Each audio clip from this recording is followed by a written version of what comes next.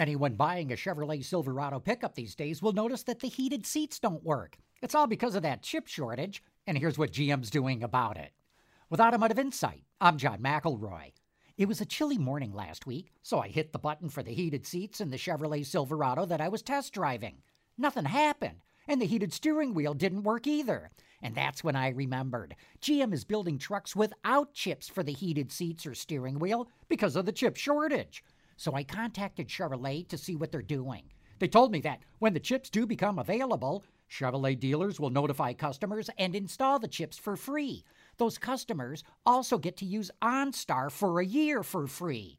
One of the things that you can do with OnStar is start up your truck remotely so the cabin is toasty warm when you get in and you don't need to use the heated seats or heated steering wheel. With Automotive Insight, I'm John McElroy, WWJ News Radio 950.